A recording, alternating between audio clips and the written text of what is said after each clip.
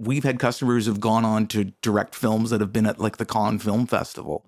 Welcome to Push In, the Cinevic podcast. I'm your host, Joyce Klein, coming to you from the unceded territory of the Lekwungen-speaking peoples, otherwise known as beautiful Victoria, British Columbia, Canada.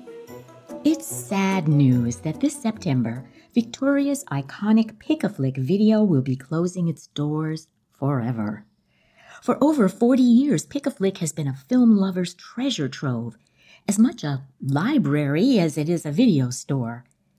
Cult classics, musicals, sci-fi, silent movies, independent animations, rare documentaries, and foreign films from Icelandic dramas to vintage Russian and Ukrainian flicks dating back to the 1920s. And that's just part of the store's staggering 25,000 films, 10 times more titles than Netflix offers. The fate of this lovingly curated collection is uncertain, so the Push-In team felt it was important to find out more about its status from Pick-a-Flick owner and film buff extraordinaire, Kent Bendall. Hey, Kent, welcome to Push-In. Hello, thanks for having me. Scene 1. How about a little background on Pick-a-Flick? When did you start working there, and when did you buy the business? Pick-a-Flick opened in 1983.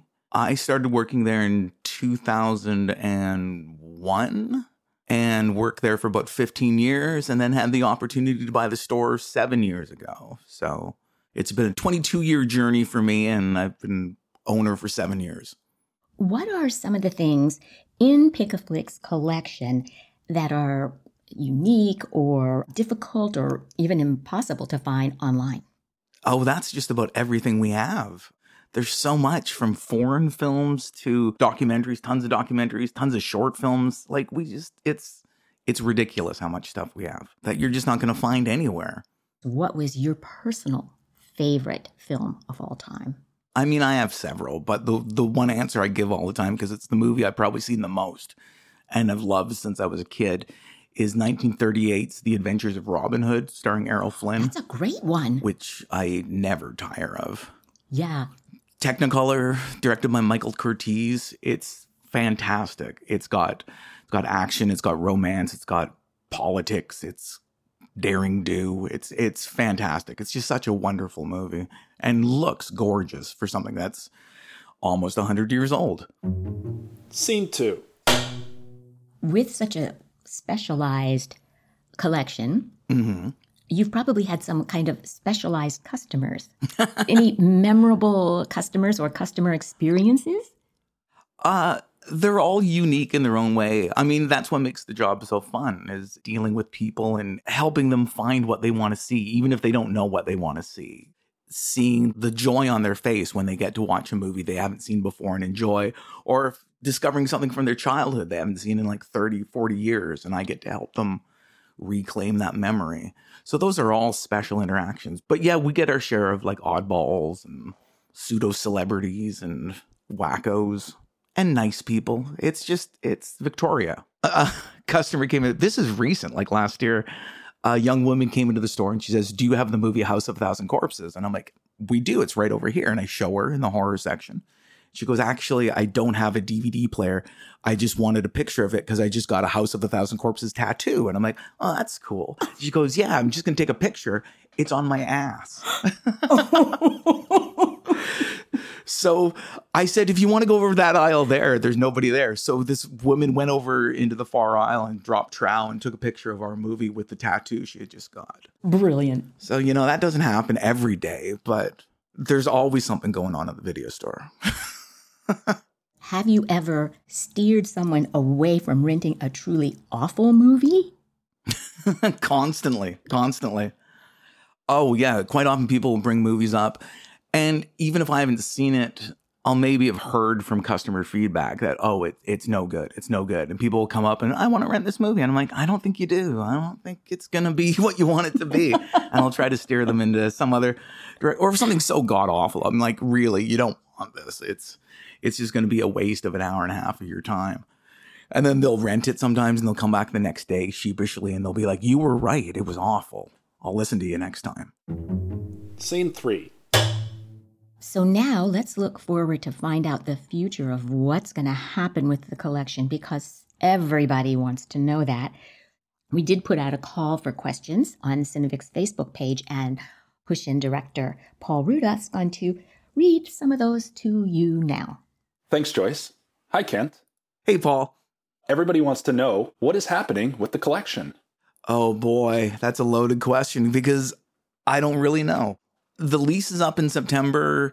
I'm running business till then, and I'm hoping somebody comes along and just wants to buy the whole shebang, the whole store, and try to keep it going in some way, shape, or form. I've had some interest from a few individual people. The UVic Library has been in communication with me, but everyone wants a little bit of it, and I'd rather keep it a whole thing together. How much money would it take to buy the collection? Oh, that is a tricky question because the business does not make money. I'm in debt. I have a small business loan to pay, and the business doesn't make enough money to sustain itself. So if someone wants to talk actual dollars, they can give me a call at the store, but it's a lot. What is your dream for the ideal buyer of the collection? Somebody who's as passionate about film as I am, someone who's interested in the community aspect of keeping it going, and someone who can weather its losses as well as its positive attributes. So if someone like that is out there, it's a hard sell, but I think somebody might be out there. I've had interest from a couple people who just want to see the collection go, keep going. So we'll see what happens over the summer. It could go either way, but it would be great if someone did who had the passion and the pocketbook, to keep it going. Would you consider being in charge of the collection if it was housed somewhere else? More than likely I would. I've spent so much time with those movies. They're like my children. So I would love to be able to still take care of it and curate it and facilitate, its lending out if that's possible.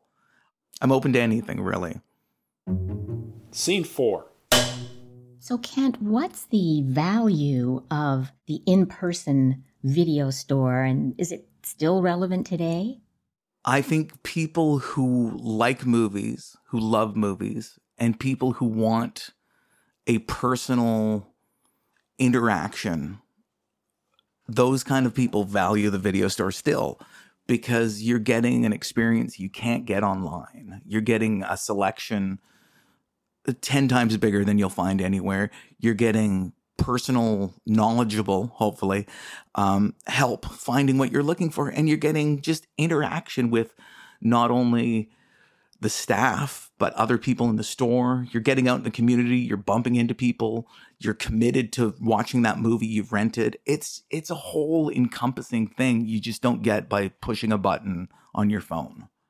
Okay, well, my last question for you is that one of the comments was, Pick-a-Flic was part of my life and shaped me as a human being. Kent, how does that make you feel? It makes me feel really good. I get a lot of that, and it makes me feel special in a really unique way that I can help people sometime, and the store can help people formulate who they want to be. We've had customers who've gone on to direct films that have been at the Cannes Film Festival, and they say it's because I watched movies at Pick-a-Flic when I was a kid, kind of thing. So it's a really wonderful feeling, and I'm glad I could be part of it. Tail Slate. Well, thank you so much, Kent, for everything you've done for the community, and good luck in finding a home for the film collection that you've so lovingly amassed. Thank you, Joyce. Thank you, Kent. Oh, no problem. And that's a wrap. If you know anyone with deep enough pockets to buy the collection, please send them to Kent at Pick-a-Flic. You can find links to Pick-a-Flic in the show notes, and you can help promote the talented filmmakers we feature by liking, subscribing, or 5-star rating us so others can find their interviews more easily. That's it for now. Join me, your host, Joyce Klein, for the next episode of Push In, the Cinevic Podcast.